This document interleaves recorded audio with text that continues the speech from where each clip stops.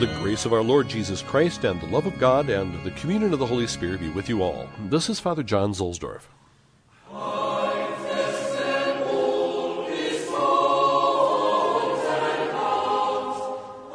Today we welcome as our guest Avery Robert Cardinal Dulles, who died in 2001. He's going to help us understand something about the differences of Lutheran and Catholic teachings on justification.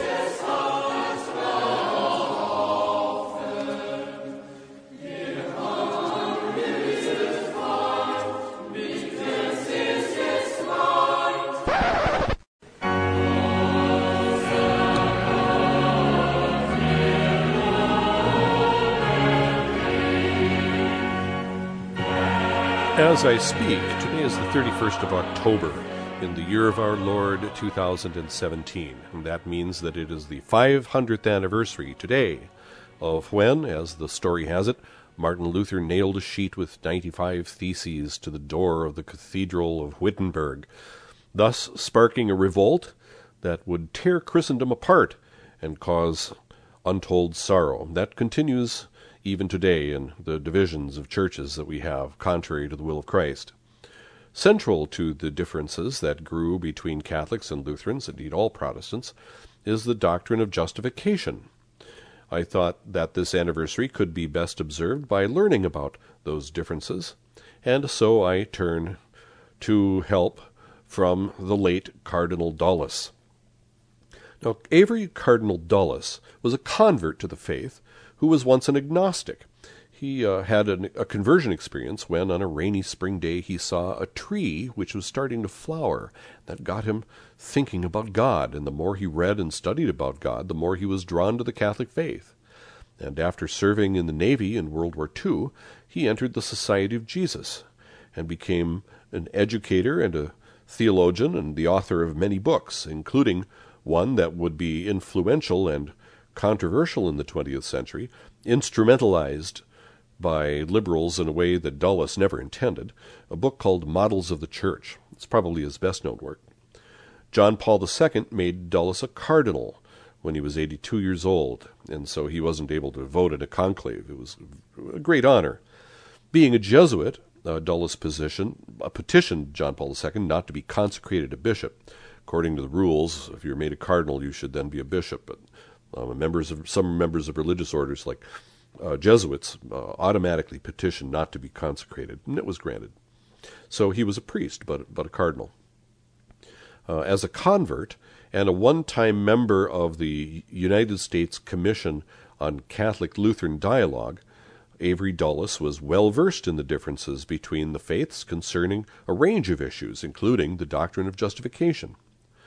Now, in 1999, on the portentous day, 31 October, just like it is today, as I speak, it is the 500th anniversary of the fabled moment when blah, blah, blah, blah, blah. There was a signed joint declaration on justification by the Holy See's Council for Promoting Christian Unity and some officials of the Lutheran World Federation in Geneva, Switzerland.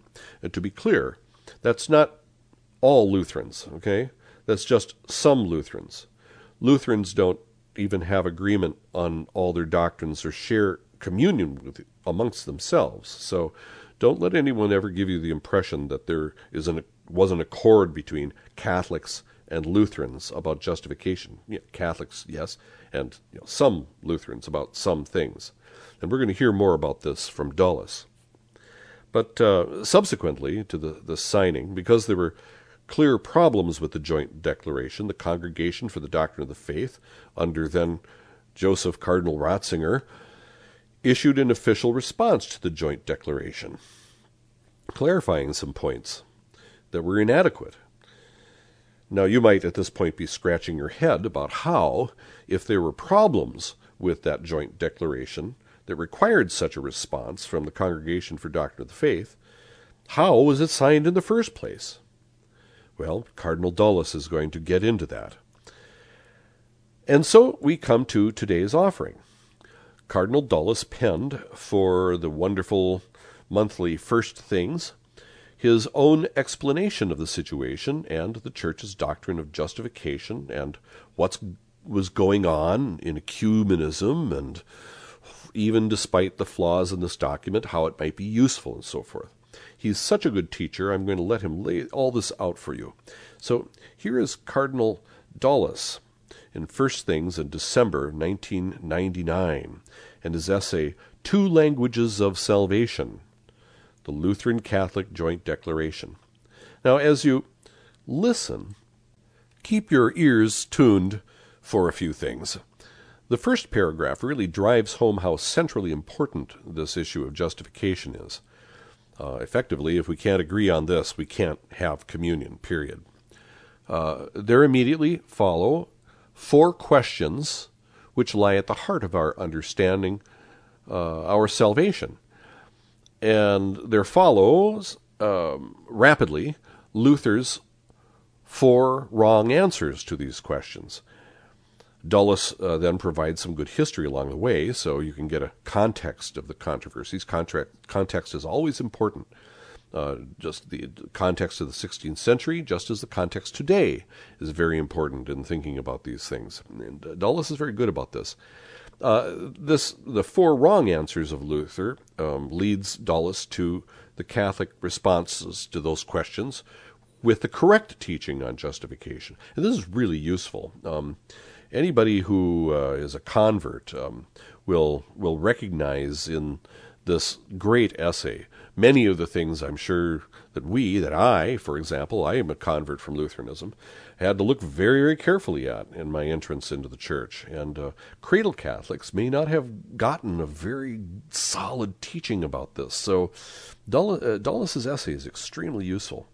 It's also really useful for us understanding the parameters of ecumenical dialogue, especially given the context highlighting where Catholics and Lutherans can agree and where we can disagree and so forth.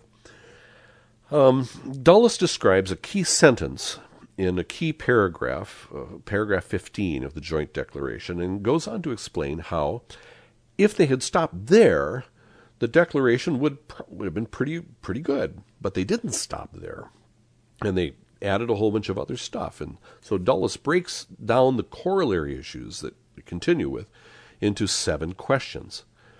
And the Declaration intended that Lutherans and Catholics didn't have to accept each other's positions, but that their respective positions could be tolerated to the point that the 16th century condemnations didn't hold anymore.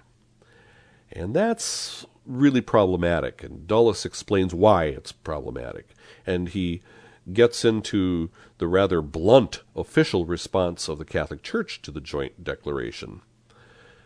Then Dulles looks closely at several of the issues that were raised. This is pure gold. Everyone should review this. This has to do with the relationship of justification and sanctification, whether baptism forgives all sins or leaves us sinners, and so forth. He goes into a fascinating explanation also about how the Holy See could sign such a flawed document. And so he has to get into ecumenical method. Listen very carefully for his description of atomistic or holistic approaches to differences.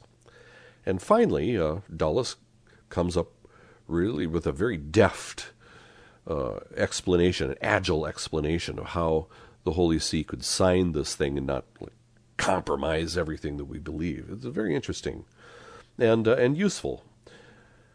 Now, as I read, I will include internal references. I'll try to mark with my voice some quotations, and I'll mention along the way Denzinger Schönmetzer, which is a reference work.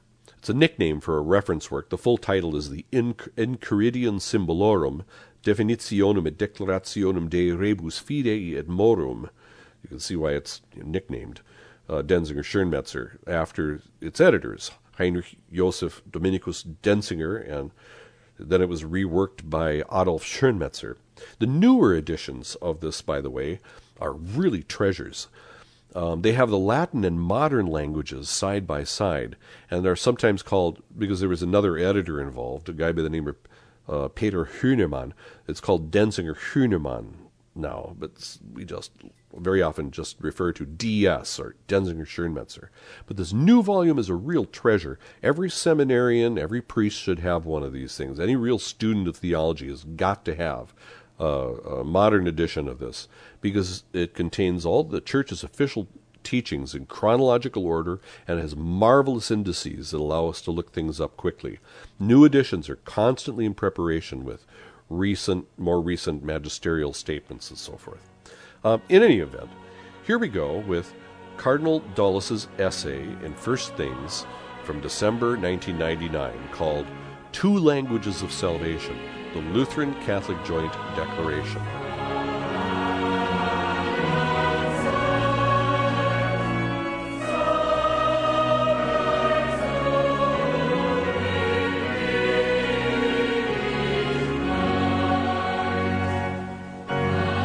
Two Languages of Salvation, the Lutheran Catholic Joint Declaration, by Avery Cardinal Dulles, in First Things, December 1999.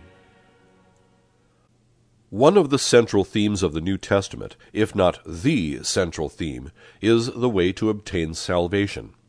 To be on the right road is, in New Testament terminology, to be justified. The corollary is that unless we are justified, we are unrighteous and are on the road to final perdition. In other words, justification, as a right relationship with God, is a matter of eternal life or death. If it is not important, nothing is. According to Christian faith, justification is a gift of God, who grants it through His Son and the Holy Spirit. 1,500 years of intense reflection have left us with a number of questions. 4 seem to me to be crucial. 1. Is justification the action of God alone, or do we who receive it cooperate by our response to God's offer of grace? 2. Does God, when He justifies us, simply impute to us the merits of Christ, or does He transform us and make us intrinsically righteous? 3. Do we receive justification by faith alone, or only by a faith enlivened by love and fruitful in good works? 4. Is the reward of heavenly life a free gift of God to believers, or do they merit it by their faithfulness and good works? In the 16th century, Martin Luther came up with answers to all these questions, based primarily on his study of Paul. He affirmed, first, that justification, as God's act, is independent of all human cooperation. Justification, secondly, consists in the favor of God, who freely imputes to us the merits of Christ. It is not a matter of inner renewal. Justification, in the third place, is received by faith alone, independently of any good works or obedience to God's law. And finally, eternal life is a sheer gift. It is not merited by good behavior. At the Diet of Augsburg in 1530, the Emperor Charles V ordered the Lutheran party to explain its position. They did so in the Augsburg Confession, composed by Philip Melanchthon at the behest of Luther. A group of theologians assembled by the emperor studied that confession and faulted it at several points, especially for its teaching on merit. After several colloquies had unsuccessfully attempted to reconcile the Catholic and Lutheran positions, the Council of Trent in 1547 set forth the official Catholic doctrine in its decree on justification. The Council taught that, although justification is an unmerited gift, it needs to be freely accepted, so that human cooperation is involved. Secondly, it taught that justification consists in an inner renewal brought about by divine grace. Thirdly, that justification does not take place by faith without hope, charity, and good works. And, finally, that the justified, by performing good works, merit the reward of eternal life. For the next 400 years the two churches went their separate ways. The divisions were hardened by polemical tracts. But in the ecumenical climate of the present century, as represented by Vatican II, both sides have striven to appreciate what is authentically Christian in each other's positions, and to achieve the greatest possible degree of consensus. Bilateral dialogues dealing with justification have been conducted on the international level and in several countries. The United States Lutheran Catholic Dialogue in 1983 published an important statement that highlighted 12 important points of agreement. The 60-page statement concluded with a common declaration setting forth what it called a fundamental consensus on the gospel. According to this declaration, justification is an undeserved gift granted through Jesus Christ and received in faith, whereby we pass from sin to freedom and fellowship with God in the Holy Spirit. At the end of its statement, the dialogue asked the respective churches to study this consensus and make appropriate decisions for the purpose of confessing the faith in unison. It also stated that in view of the convergences achieved, the remaining theological differences about the doctrine of justification, though serious, need not be considered church-dividing. The American dialogue had important repercussions. An ecumenical group of Protestant and Catholic theologians in Germany in 1985 undertook a study of the condemnations issued by each church in the 16th century.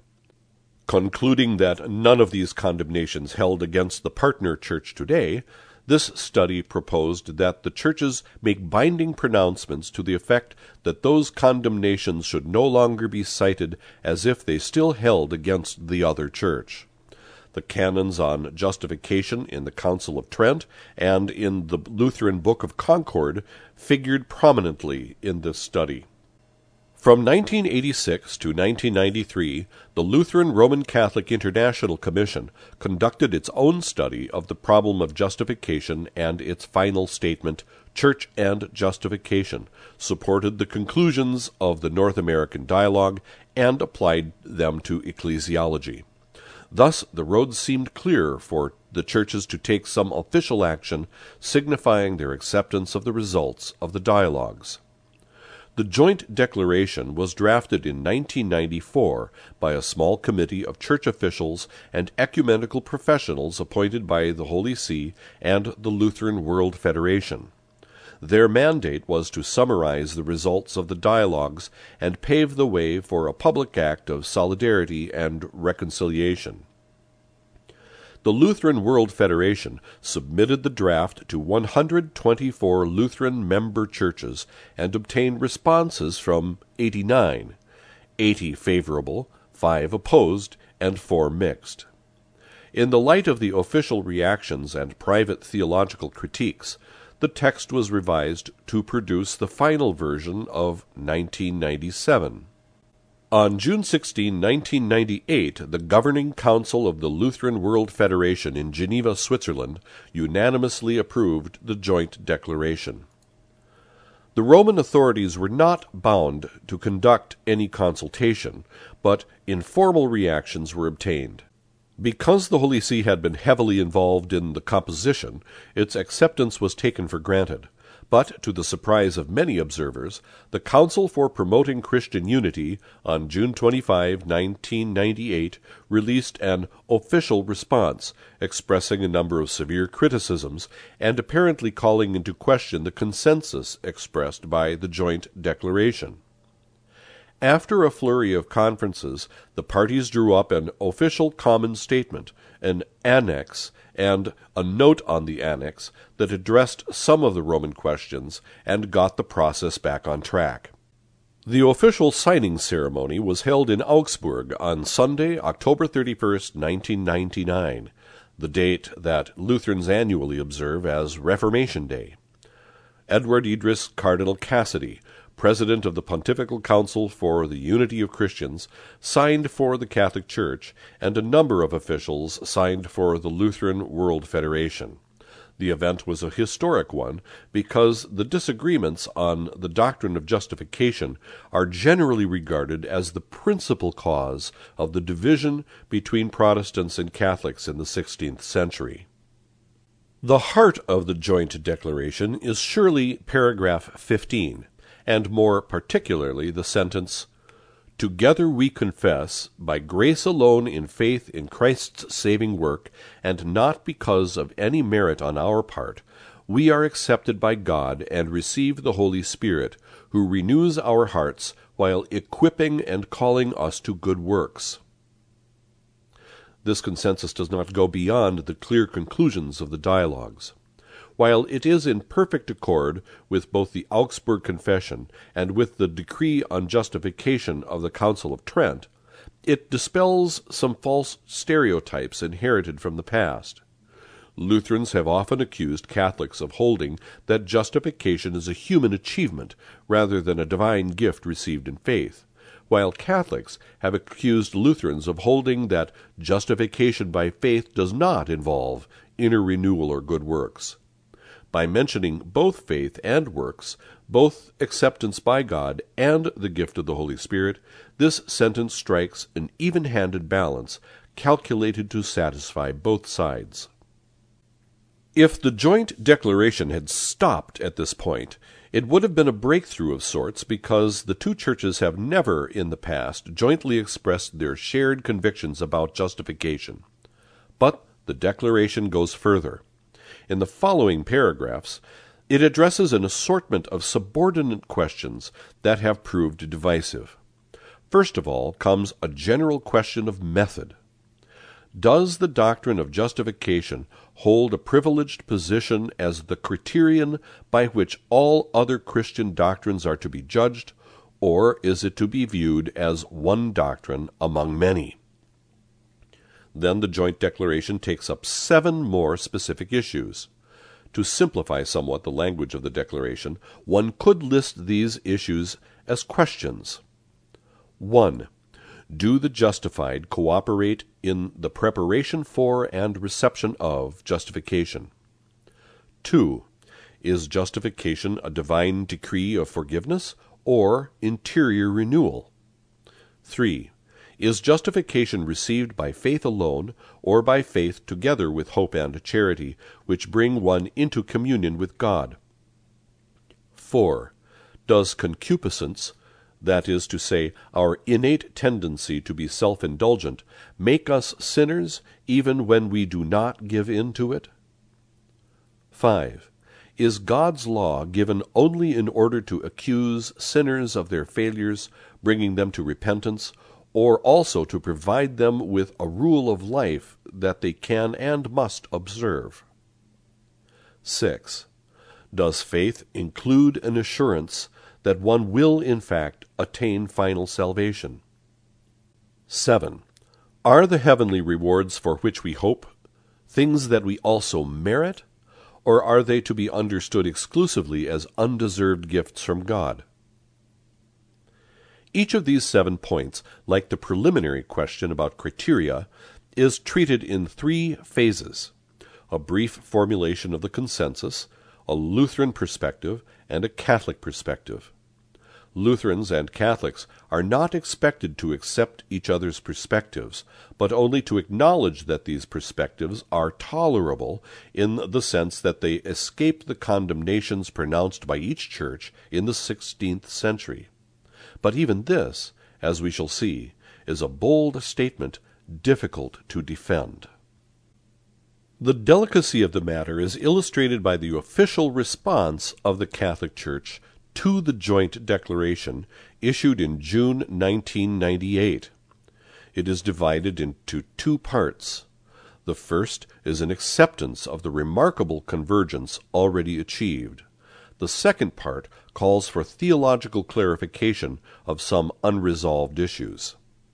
In this second section, the official response is rather blunt, but the seriousness of the matter calls for more than diplomacy. For example, it asks about the doctrinal authority of the Lutheran World Federation and the synods or ecclesial bodies it consulted. Can they speak decisively for the Lutheran community? The response also calls attention to some lacunae in the joint declaration, such as its lack of attention to the sacrament of penance, in which justification is restored to those who have lost it. In addition, it contests the Lutheran view that the doctrine of justification is the supreme touchstone of right doctrine. It asserts, on the contrary, that the doctrine of justification must be integrated into the rule of faith, which is centered on the triune God, the Incarnation, the Church, and the sacraments. Most importantly, for our present purposes, the Catholic response raises the question of whether the Lutheran positions, as explained in the joint declaration, really escape the anathemas of the Council of Trent. Without repeating the exact words of the official response, I can indicate some of the objections it poses regarding the first, second, fourth, and seventh of the issues I have mentioned in my summary of the joint declaration. Regarding the first issue, human cooperation in the preparation for and reception of justification, the Council of Trent taught, under anathema, that the recipients of justification cooperate freely in their own justification and do not receive it purely passively as if they were puppets. Canon 4, Denzinger-Schönmetzer, 1554. The joint declaration contends, on the contrary, that human beings possess no freedom in relation of salvation, paragraph 19, and that God's gift of grace in justification remains independent of human cooperation, paragraph 24. It reports Lutherans as holding that we are merely passive in receiving grace, and make no contribution to our own justification, even while conceding that we are fully involved personally in our faith, paragraph 21. These statements are intelligible only if one understands justification as a divine decree, prior to any human act of faith or love. The Catholic response quite understandably asks whether the joint declaration on this point can be harmonized with Trent, which, as we shall see, teaches a very different doctrine of justification. The second issue goes right to the heart of the matter, and is considered by the official response the most serious obstacle to agreement. Does justification consist in an imputation of Christ's righteousness, as Lutherans generally hold, or in an interior renewal and sanctification, as the Council of Trent taught? Lutherans distinguish between justification and sanctification, making the first prior to the second, whereas for Trent, justification and sanctification are two sides of the same coin. The joint declaration seeks to achieve consensus by treating justification and sanctification as two distinct but inseparable aspects of God's saving action. The process involves both the forgiveness of sin and the divine self-gift. Lutherans, who emphasize the element of forgiveness, do not deny renewal, but they insist that God's justifying action is not dependent on the transformative effects of His grace. Catholics, who emphasize interior renewal through the reception of God's gift, do not wish to deny that God's saving initiative precedes our response and is independent of it. Does this explanation succeed in bridging the gap between the two positions? The answer depends on what kind of renewal is understood to be involved in justification. Are we really made righteous through being interiorly renewed, as the Council of Trent insisted, Canon 10, Denzinger-Schönmetzer, 1560?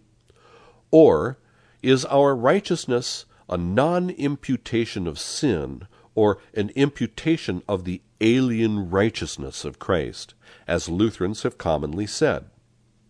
So far as I can see, the Lutheran position in the joint declaration favors the theory of alien righteousness that was rejected at Trent. This reading of the Lutheran position is confirmed by the handling of the fourth issue, that of concupiscence, a technical term signifying the disorderly desires and spiritual weakness that afflict our fallen human nature. Lutherans hold that the justified person remains a sinner because concupiscence is not removed by baptism. In their view, the justified person is, as the phrase goes, simul justus et peccator, at once righteous and a sinner. Catholics, by contrast, hold that concupiscence is not sin, and that justification removes all that can properly be called sin. The Council of Trent taught that justification effectively makes us righteous, and condemned the view that our justification is only an imputation of Christ's righteousness. Denzinger Schönmetzer, 1560 to 1561. It also condemned under anathema the view that concupiscence is sin.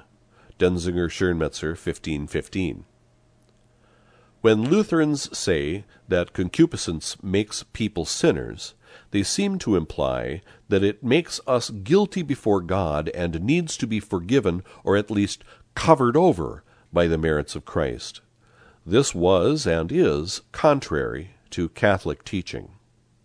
Still another issue flagged by the official Catholic response was that of merit, the seventh on my list. The joint declaration states quite correctly the position of both churches, namely, that nothing preceding justification merits justification. In that sense, justification is a totally free gift of God. But Lutherans and Catholics have disagreed about whether one can, after justification, merit the increase of grace and the reward of eternal life.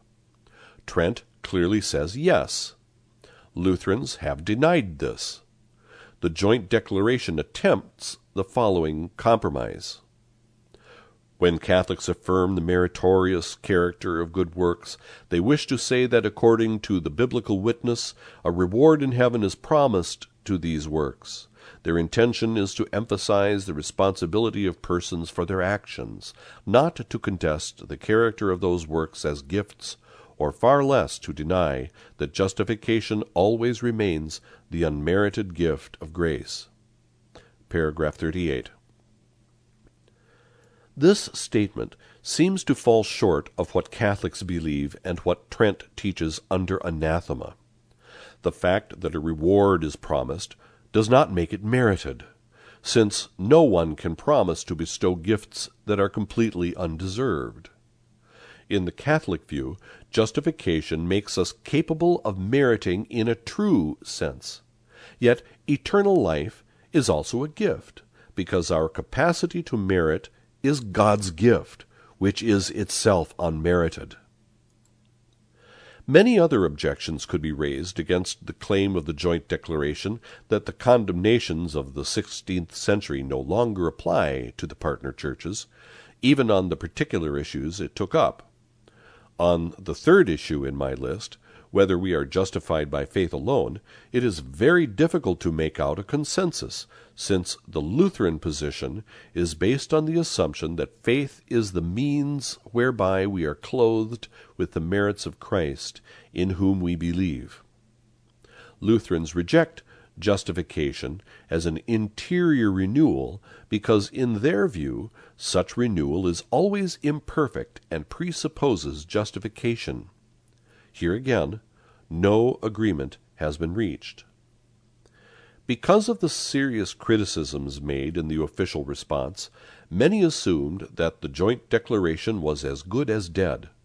But the Holy See, almost unaccountably, continued to insist on its readiness to sign. How could the Vatican agree to sign a document that it found so defective?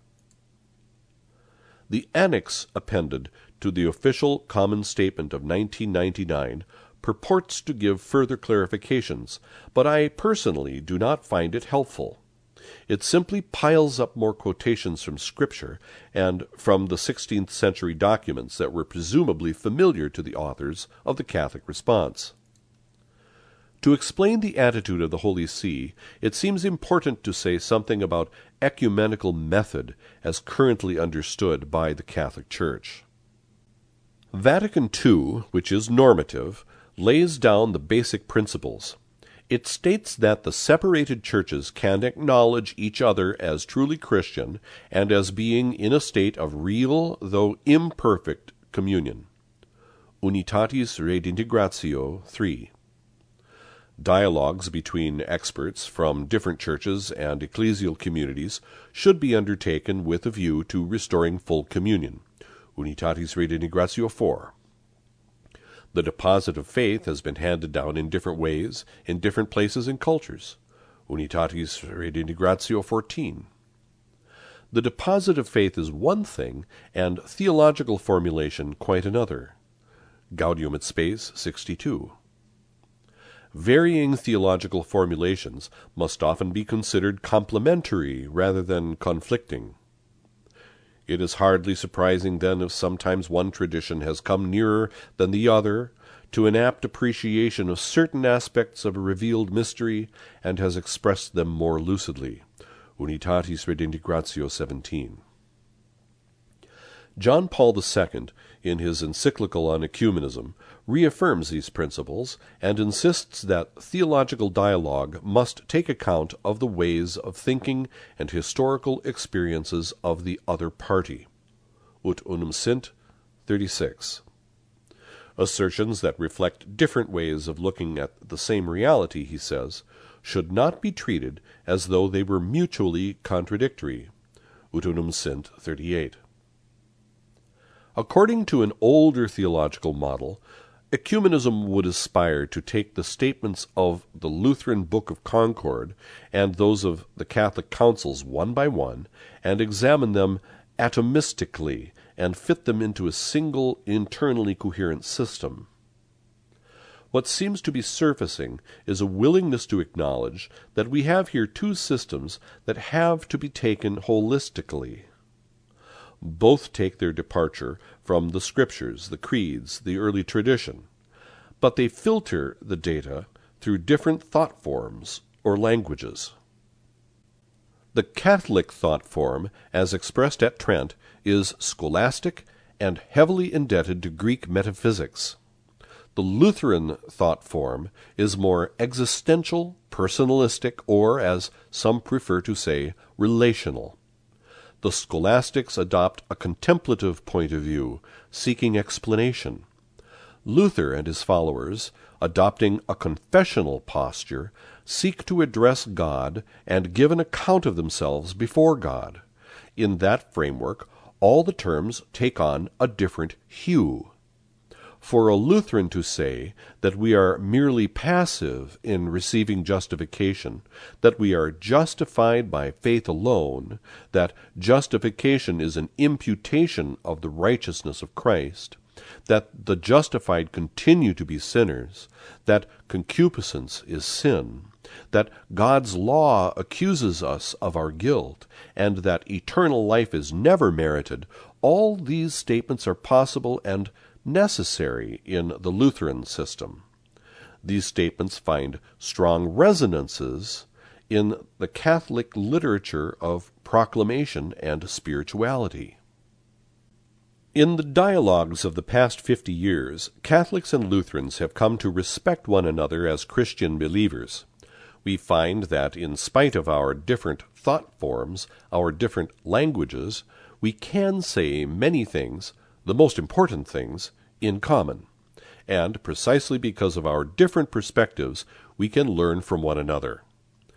Lutherans can teach Catholics that we must be in some sense passive in submitting to God's Word, that we must always acknowledge ourselves as sinners, that God's law never ceases to accuse us, that we must throw ourselves on God's mercy, and that we depend on the perfect righteousness of Christ, without being able to make it completely our own.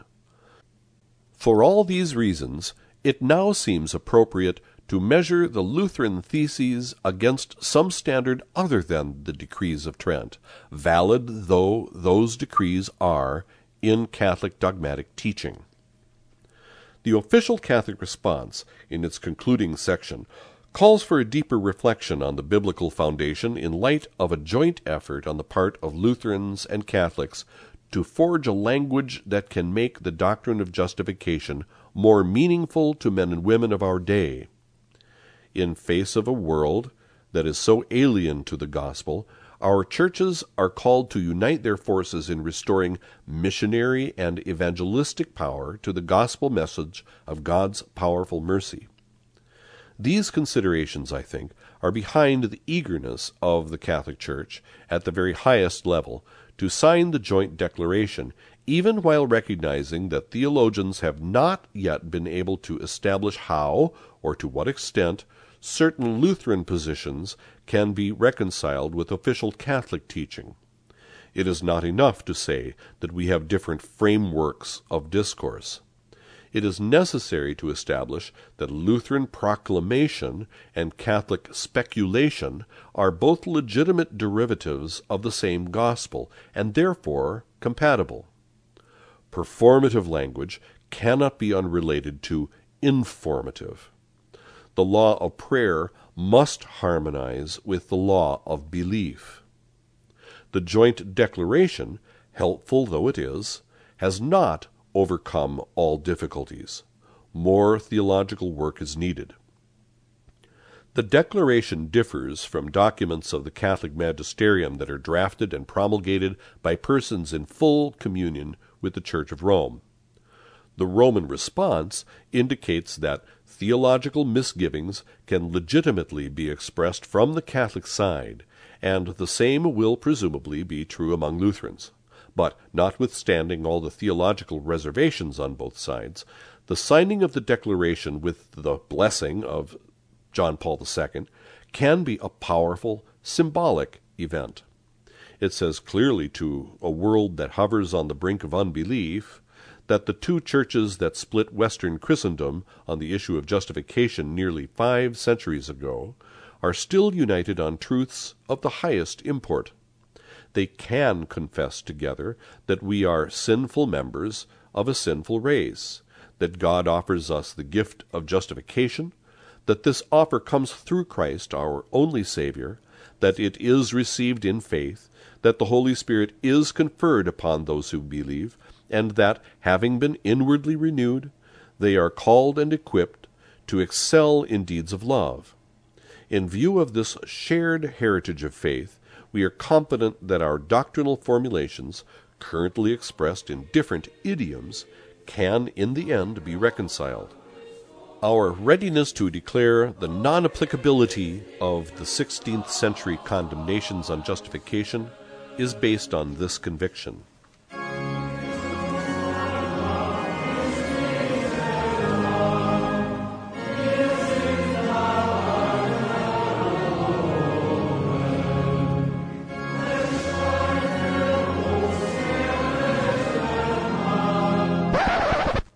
That was Avery Cardinal Dulles' essay in First Things from December 1999, entitled Two Languages of Salvation, the Lutheran Catholic Joint Declaration. And now you understand the title a little bit. That issue about different languages was absolutely fascinating.